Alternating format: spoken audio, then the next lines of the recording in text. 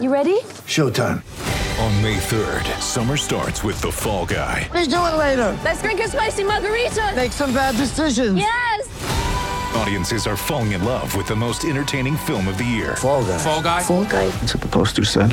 See Ryan Gosling and Emily Blunt in the movie critics say exists to make you happy. Trying to make it out? Nope. Because I don't either. It's not what I'm into right now. What are you into? Talking. Yeah. The Fall Guy. Only in theaters May 3rd. Rated PG-13. Empire.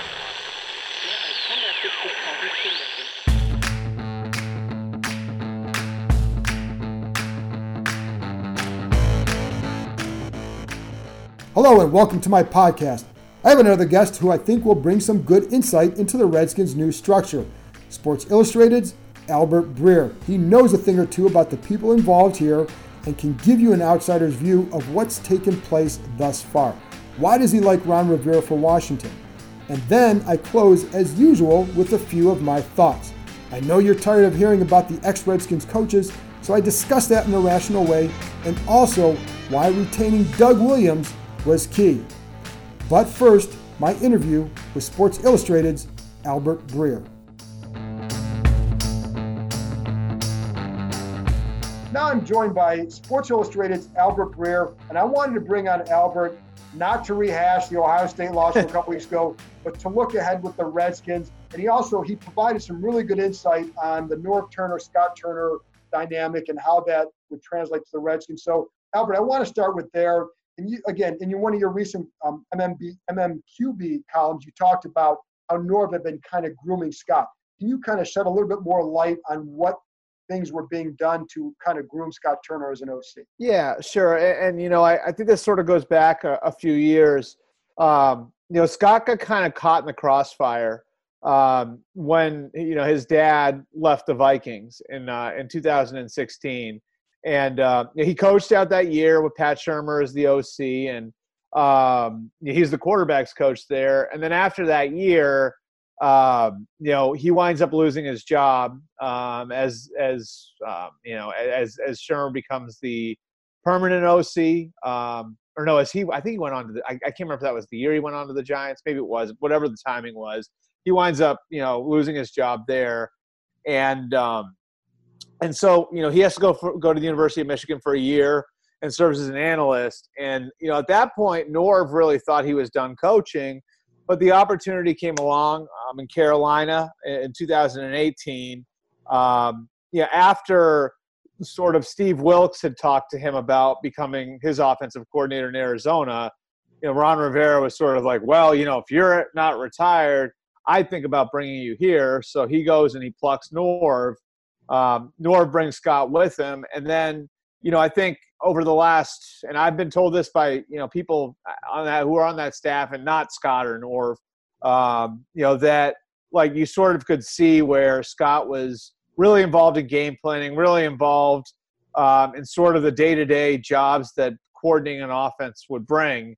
And Norv was still calling it, but it was pretty clear to everybody, and this is the case in some other places too, where the quarterback's coach was very, very involved at every level of putting together the offense. And some of the innovative stuff that they did with Cam over, the first year and a half there were really sort of, brought about by Scott, who, spent a year at the college level. And so, Scott's got, very forward thinking in that way. And he and his dad worked a bunch on that. And then, of course, when Ron gets fired, in Carolina, that's the time for Norv to step away, and Scott gets a little bit of experience there calling it. But he was very highly thought of in the building. I sat down over the summer with Norv or with Scott and Cam, and you can see the relationship there. And so there's definitely, it's just, you can see how he knows how to build relationships with players, particularly quarterbacks. And he is pretty innovative and does have some experience. He, doesn't have a full year having called it before, but he does have some pretty significant experience with duties that would line up with being an offensive coordinator. And obviously, I think another key to this, and you've written about this too, the expected hire of Ken Zampese, and as of this taping, it's not been yet made official, but we'll just call it the expected hire. how important is he in this whole equation? Oh, he's definitely important. I mean, he's got experience having called it before. And, he's worked with young quarterbacks a bunch over the last 20 years. He was the quarterbacks coach in Cincinnati in 2003 when Carson Palmer got there. Was in that same role in 2011 when they drafted Andy Dalton. And of course, was the quarterbacks coach, in Cleveland when Baker Mayfield was a rookie, and was really responsible in a lot of ways for Baker Mayfield's development as a rookie. And so, Ken Zampese, that's a targeted hire. I think the idea is bringing in a guy who's got good experience with young quarterbacks. You've obviously got one there in Dwayne. And, I do think that there's that, there's sort of like that idea, we're going to put resources around our young quarterback. And I don't think anybody knows if Dwayne Haskins is going to be the quarterback of the Redskins 2 years from now. But I think the idea is, this is just me reading some of the tea leaves. The idea is to put the best infrastructure around him possible to give him the best chance to develop. And that's what I was going to ask you too, is how this affects him, because I'm with you. And when I'm talking to people around this organization, nobody's sitting there saying, hey, we got our guy for the next 5 or 10 years. They're not at that point yet, but I think you're right. It's about surrounding him with giving him better opportunities to succeed. I mean, what did you think? We know what the perception of him here is as it's finished. What were you hearing around the league about Haskins and what he did here last year? Well, the main thing I've gotten is that sort of like he started to turn a little bit of a corner when it was like, okay, he's our starting quarterback for the rest of the year. And they started to build it and call it for him a little bit more. So, I do think that you saw him make progress, and you and I both watched every snap that he played at Ohio State. And I think it's very clear, like if you look at like what he did as last year at Ohio State, that he was a way better player in November than he had been in September. And so all of that's encouraging, right? Like that you have the progress. The 1 year he was the starter at Ohio State. And then with the Redskins, he struggles a little bit to begin with. But then when he gets a little experience and now they're starting to call it and build it for him, he starts to look a little bit better. And so I certainly think that, when you talk to people around the league, you see that there was that progress, and that's a positive. But I think the jury's still very much out on him, So, we'll see what happens. And I think the important thing here, John, that you want to remember, whenever there's a coaching change and there's a young quarterback on hand, that sort of puts the young quarterback on notice, right? Like, and so if a new coach comes in, that coach has no investment in the quarterback who is drafted. He had nothing to do with it. He wasn't the one who was, meeting with him at the combine in February and on campus in March. He didn't do any of that. And so he's sort of coming into the situation now more so than it being his job to develop the quarterback. It's his job to make an assessment of the quarterback and make decisions on the quarterback. And we saw that last year in Arizona. I don't think this is one of those situations, but that was a really unique one with Cliff. But yeah, I mean, I think Ron Rivera and Norv Turner and Scott Turner are very aware of the fact that going into this, part of their job is going to be, let's get answers on Dwayne Haskins. And the fastest way to get answers, put the best infrastructure around him you possibly can, because that's going to give him the best chance to succeed, and that's going to allow you to make decisions on what you're doing at that position faster. And it's funny because Scott does have a little bit of experience against Dwayne Haskins. I mean, I know that, the Redskins played Carolina this year, but you go back to 2017 or 2018? Yep. 2017 when he comes in at Michigan and Scott is working at Michigan. And, I don't know, do you have a feel yet for what Scott might think about Dwayne? Yeah. Well, I can tell you this. I know some guys who are on that Michigan staff who and this is nothing against JT Barrett, but like when JT Barrett went down and Dwayne Haskins came in the game, there were guys, I know there were some guys in that staff that were like, oh crap, like here comes the better quarterback, and the feeling that they had a good handle on what JT was doing and that the Ohio State would be a little bit more difficult to handle when Dwayne got in there. And, sure enough, Dwayne Haskins comes in and helps them win the game. And so, yeah, I mean, I think having that experience probably helps. And, I think, Scott's a pretty connected guy too, at both levels of the game, the NFL and college. So, I think he'll have resources to kind of get some insight on Dwayne too. And having been in the Big Ten, I think certainly would help. and being able to maybe reach out to guys like a Ryan Day, like a Corey Dennis, like the guys who worked with Dwayne on a day-to-day basis at Ohio State, maybe even some of the support staff. So, I think they're going to be in a good position to gather a lot of information and get good insight on Dwayne. And part of that is because Scott did spend a little bit of time in the Big Ten. With Ron Rivera, he's obviously has a good reputation as a coach. He's also been given a lot of power here. First of all, what from around the league, how is he considered in that coaching realm? Because again, I've heard a lot of good things, but also with the power, how do you feel like it might go there, and how is that viewed outside of DC? Yeah, I would just tell you, like, the experience that the experience I've had covering the NFL is, like, I just tell you, like I think with each team needs something a little different. And I think the Redskins are probably in a point right now where, because of everything between Bruce and Jay and Bruce and Scott those years ago, and Bruce and Shanahan, and all the different things that we've had, the different dynamics and the different people that Dan Snyder was listening to, I think the Redskins are one of these organizations that really needed somebody who was capable of standing in front of the room, who was capable of setting a tone, and who will, set up the communication flow in a good and meaningful way. And the easiest way to do that is find a head coach, empower that head coach, and then hire people around him.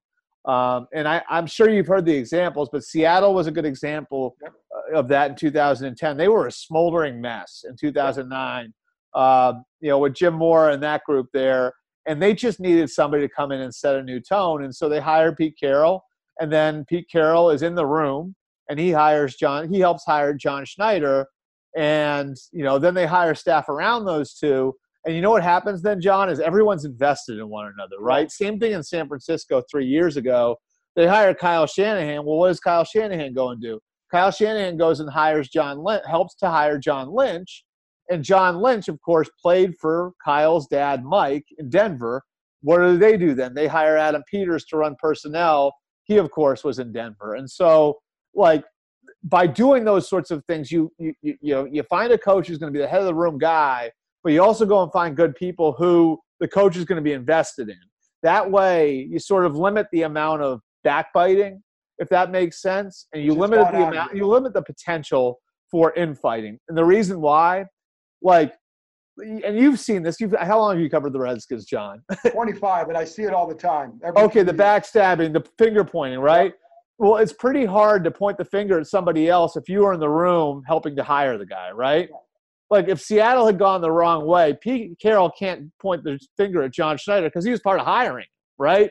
Kyle Shanahan can't point the finger at John Lynch because he signed off on that, right? So, I really look at it that way. I just think there are certain organizations, I think Cleveland's this way too, there are certain organizations that, get themselves in a spot where they really do need that. They need someone to align them. And, I think that's one of Ron's great strengths is his ability to unify people, his ability to bring people together. I think he can help them do that, not just with this coaching staff in the locker room. I think the whole football operation, he can help them do that. And I think there's a great example out there of that for you too. The 2015 Panthers, the 15-1 team, that was about as tight a locker room as I've ever seen in the NFL. And if you talk to guys who are in that locker room, they would tell you the same thing. And you can't tell me that part of that doesn't come from the head coach. I remember having a talk with Jared Allen, who of course played, was a great player for all those years for the Chiefs and the Vikings. And after they won the NFC Championship, he said to me, he's like, I've never seen anything like this. I've never seen anything like this team. And they really valued like what they had built there and the culture inside that building. And so, that to me, for the Redskins, isn't that just what the doctor ordered, right? That's exactly what they need.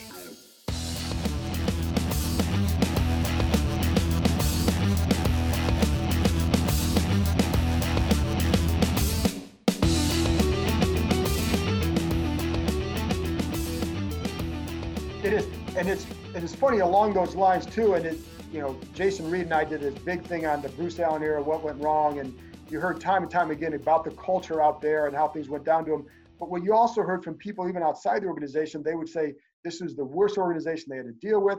There's so much infighting and backstabbing. It's like like a middle school classroom, and worse you'd hear. So like the other part of it too for me is the fact that that he'll be working with them. But I think it's the respect that you get from football people making football decisions, which hasn't always gone on here. And I know that was a frustration for some here in the past, because I even asked someone, when will they win? When the non-football people stop making football decisions. Well, now you're going to have a situation where it's football people making those. I think, like you said, I think it's more of it's a deeper investment and a different investment and a necessary one. Yeah, and I think it's investment in one another again. Like, like if Ron Rivera is empowered, right? Like if you empower the coach, that's another, like there's another level of this where it's like, okay, if he's part of picking the players, you know what, then that's on him. So he's going to be invested in developing that guy. He's going to be invested in finding a way to make it work for that guy. I just think that can be a really meaningful thing, like, absolutely. Okay, Ron Rivera helps hire the GM, or maybe it's Kyle Smith. We'll see what happens with that. But like when the new front office is like for the next 4 months, of course, and then when the new front office is set up after that, I think a huge part of this is going to be Ron Rivera is going to be part of picking the players and putting together the roster. And because of that, Ron Rivera is going to have a huge investment in making it work for whatever guy he brings into that locker room. And I think that's a really, really powerful thing. And I don't get the sense from him that he's some power-hungry, ego-driven guy. I think this is a necessary thing more than it is a power grab. I'll tell you what, like if you go back, and there were a bunch of guys who like, so when Dave Gettleman got to Carolina in 2013, like they had a huge cap issue. The cap was a mess, right? And like part of Dave Gettleman's job was to go in and be the bad guy, right? Like and cut certain players, and that was like it was just they needed to have their sheets cleaned basically, and Dave wound up doing that for him. But while that's going on, that's a really tough thing, right, for the coach to have to manage, because you're seeing some of your best players walk out the door and there are lots of questions to answer in the locker room. And I would just tell you, just go to any of the players who wound up like getting sideways with the organization through that whole thing. Go and ask, Steve Smith. Go and ask Jonathan Stewart. Go and ask any of the guys that played for Ron that wound up being cap casualties through that period, that wound up on the outs of the organization. And a lot of times you hear where they'd say like God, that was horrible. And they were justifiably angry about losing their jobs.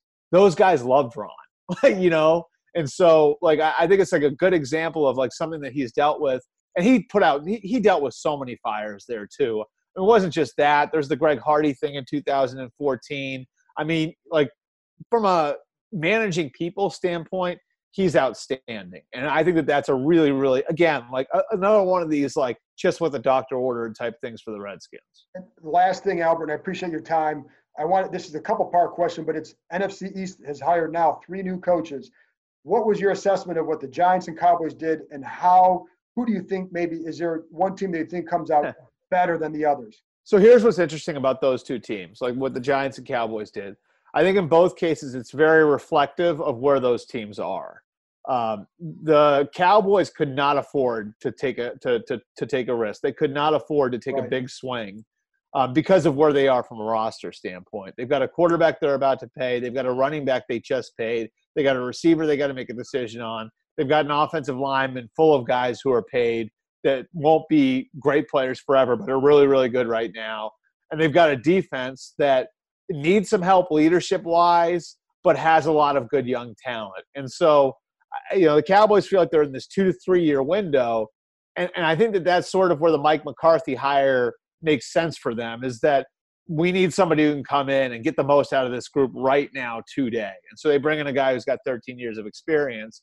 On the flip side, you got the Giants, who are in the middle of a rebuild, who have a young quarterback in Daniel Jones going into year 2, a young running back in Saquon Barkley going into year 3, and are going to need to be developing a lot of young players over the next couple of years. They were in position to take a risk. They were in position to say, okay, like we're okay, like with a guy we really, really like, that we think can grow into a great leader, even if it takes maybe 6 games, 10 games, 14 games for him to really get comfortable in the role.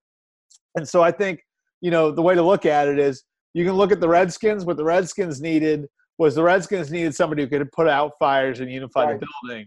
What the Cowboys and Giants needed was sort of different than that. And that the Cowboys need a guy for the next 2 years. The Giants were looking for a guy for the next 10. And so I think each team was sort of looking for something a little bit different. From a track record standpoint, obviously it's very, very different going from Rivera and McCarthy to Judge. I still like Ron coming in as like a really experienced, tough, demanding, but unifying force in that building. And so of the three, if I had to bet on one working in the short term and producing the most improvement, because the Cowboys are already a pretty high level, I would say it's probably Rivera of the three. But I think each of the three hires was logical for the spot their teams were in. Awesome. Hey, thanks, Albert, for joining me. Anybody listening, Albert's a must follow, must read on mmqb.com, at Albert Breer on Twitter. And it's not just because we talk Ohio State once in a while, it's because he's really good at providing insight that I think NFL fans like. So, Albert, thank you very much for coming on. Awesome. Thanks, John. Appreciate it. After this break, I'll be back with a few of my thoughts. Why Doug Williams was pivotal to retain, especially in the role they carved out for him. Which players does he talk to most?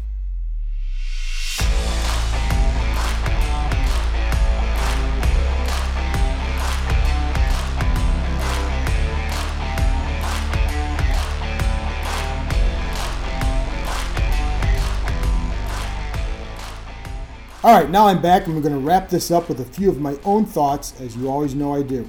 So let's get to it, and especially, I want to get into this first thought, especially after the weekend's playoff games that included, as you know, some former Redskins coaches, Kyle Shanahan with the 49ers and Matt LaFleur with the Green Bay Packers. They'll be playing in the NFC Championship game. I know you're well aware of that, but I know that there's a lot of stuff that's been said out there, so I want to discuss this in a non-Twitter type way. So let's get to it. I know there are some that will poke the bear on this and say, look how bad the Redskins are for letting these guys get away. Listen, Kyle Shanahan wasn't going to stick around after his dad was fired. And he was fired after having 3 double-digit loss seasons out of 4. Mike Shanahan was an excellent coach and won Super Bowls. We know that. But nobody's going to stick around for a 5th year with that kind of a record. And that's not a comment on who was really at fault. There are a lot of issues with this organization. The bottom line is things weren't working. And Kyle Shanahan was tired of this place before his dad was fired. So let's not pretend there was a chance of him staying after that fact. I think in an ideal world, you could have seen Mike Shanahan having success and handing it off to Kyle.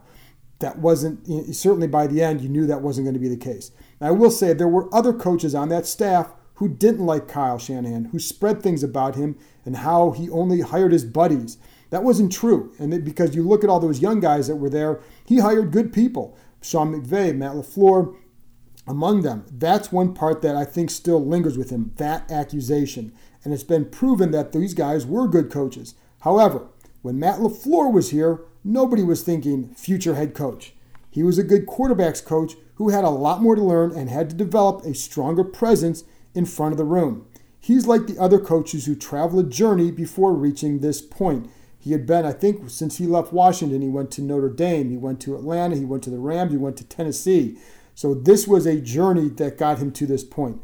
If they had fired these 2 coaches a year ago and then they got head coaching jobs and were highly successful, you can frame this a different way. That's not what happened. At the time he was here, you knew that Shanahan would become a head coach one day. He was smart, he had that presence, and you knew he was going to elevate to that. It was just a matter of time.